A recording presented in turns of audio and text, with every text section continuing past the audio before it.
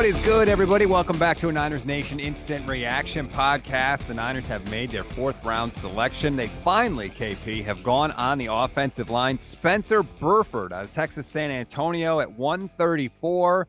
I'm not going to lie, I don't know anything about this guy, but what I read, I like. Yeah, I don't either, and we don't have to pretend that we know all about these guys. But yeah, so he starts a lot. He has started a lot, 43 out of 45 games. He's multiple, played a couple different positions, started 20 games at left tackle, started 21 games at left guard, and he has 2 starts at right tackle as well. Yep. So probably their next swing guy or developmental offensive lineman. I thought it was interesting that he said just in his little Zoom meeting that essentially the 49ers were blowing him up. So he said they ran into him or they visited him on campus at UTSA, and then they met again at the Senior Bowl. And then at the Combine, he spoke with 49ers area scout. And then the 49ers had him in for a top 30 visit. And then he had a Zoom call with the 49ers offensive line coach.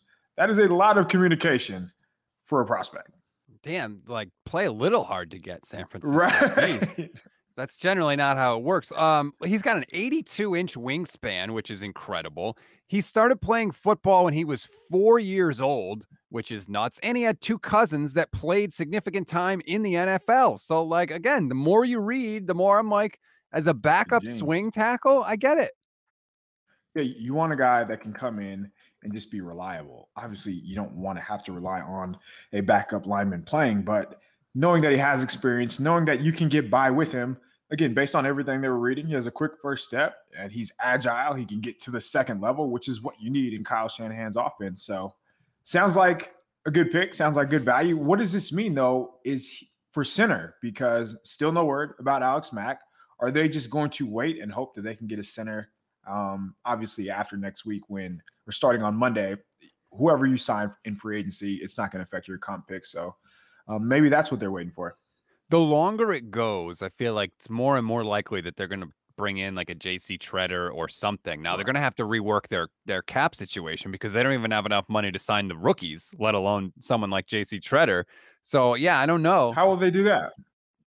Could we see a Jimmy Ward extension? Could we see? Apparently, it's not going to be a Jimmy Garoppolo move because they'll move heaven and earth to keep him on the team. Yeah, I mean, just based on their draft so far, it does tell you a lot that maybe they're just comfortable with who's on the roster too. So it could go a couple of different ways. How about no safety still though? So, what does that say about Talanoa Hufanga? Could maybe Tarvarius Moore, could he be further along in his development and they expect him to compete at safety? Because I thought if they were going to take one, they would have taken one right now. So maybe they're just happy with the guys on the roster there too.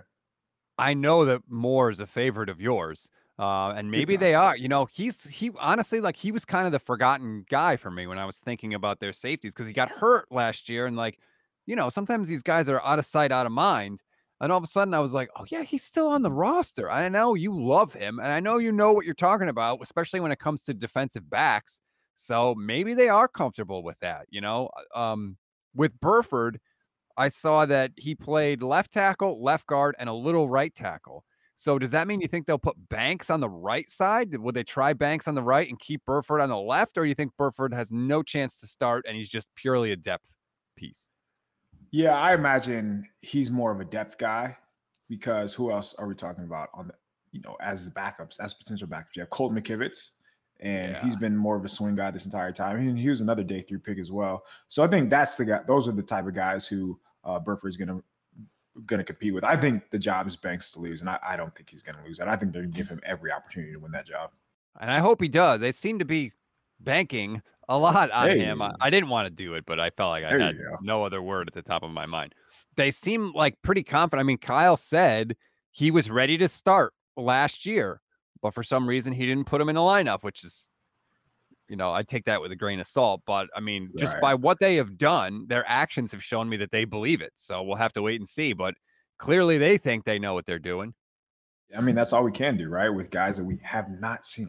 We have no idea what he's going to bring to the table, which is the same with all these rookies that we're talking about anyway. So 1 sack allowed in the last 338 pass blocking snaps for Burford, according to Pro Football Focus. The only thing I read about him that I don't love is that he's committed 11 penalties over the past 2 seasons. That's not ideal. No, I mean, the last thing you want is a guy holding or a guy jumping off sides when it's 3rd and 3 and now it's 3rd and 8 and, they can bring the house. But just again, looking at where they're taking him, looking at some of his numbers, and even yards like running when running backs run behind him, he was in the top 5 in. So Sports Info Solutions has a stat called yards before contact to their gapped per attempt. He was 5th among all tackles. Positive percentage when run behind. He was 4th among all tackles. So like he has impressive stats. And again, in his zone scheme, you don't have to be all world. You don't have to maul people. You just need to get in front of somebody and hold on to him for a split second. And it sounds like that's what he's doing. So yeah, we'll see what he brings, man. Joe Thomas has talked about this in the past, how Shanahan's scheme, exactly like you just said, it's very offensive lineman friendly, and that you don't have to necessarily be the greatest offensive lineman ever to have success, that it kind of hides you a little bit, which is outstanding. And from everything I've read about Burford too, agility seems to be one of his strengths. So look, hopefully that's a good combination. Again, not every guy you pick has to be an all pro. If he can come in Right. and be a solid contributor, maybe fill in for a game or two if somebody's hurt, you just want guys that aren't going to be complete liabilities up there. Whether it was Honus Grasu, there have been too many guys on the Niners offensive line that have this amazing ability to get beat immediately off the snap of the ball. Like, just don't do that. And I feel like that's all we can ask for. Yep, influx in talent, influx in athleticism. Long gone are the days of 2017, 2018 rosters, and that's what the point is. Get away from now your depth guys could potentially be starters on other teams as opposed to shouldn't be in the NFL. Like that's what you're rooting for. Right. That's the perfect way to summarize it. You had the line of the day yesterday when they took Ty Davis Price, and you said that the Niners could have just drafted their leading rusher. And now I think you hit it on the head today. Like, just don't have guys that are complete liabilities on the back end of your roster. And we'll see if we can get that out of Burford. Hopefully we can. All right. We are approaching the 49ers money round, the 5th round of the draft. Hopefully we can pluck a couple more Pro Bowlers. We'll see. But KP and I will be here breaking it all down for you. You can check out the instant reaction shows for every single pick. They are up on the Niners Nation podcast feed. KP, thanks, man. We'll do it again soon. Let's do it.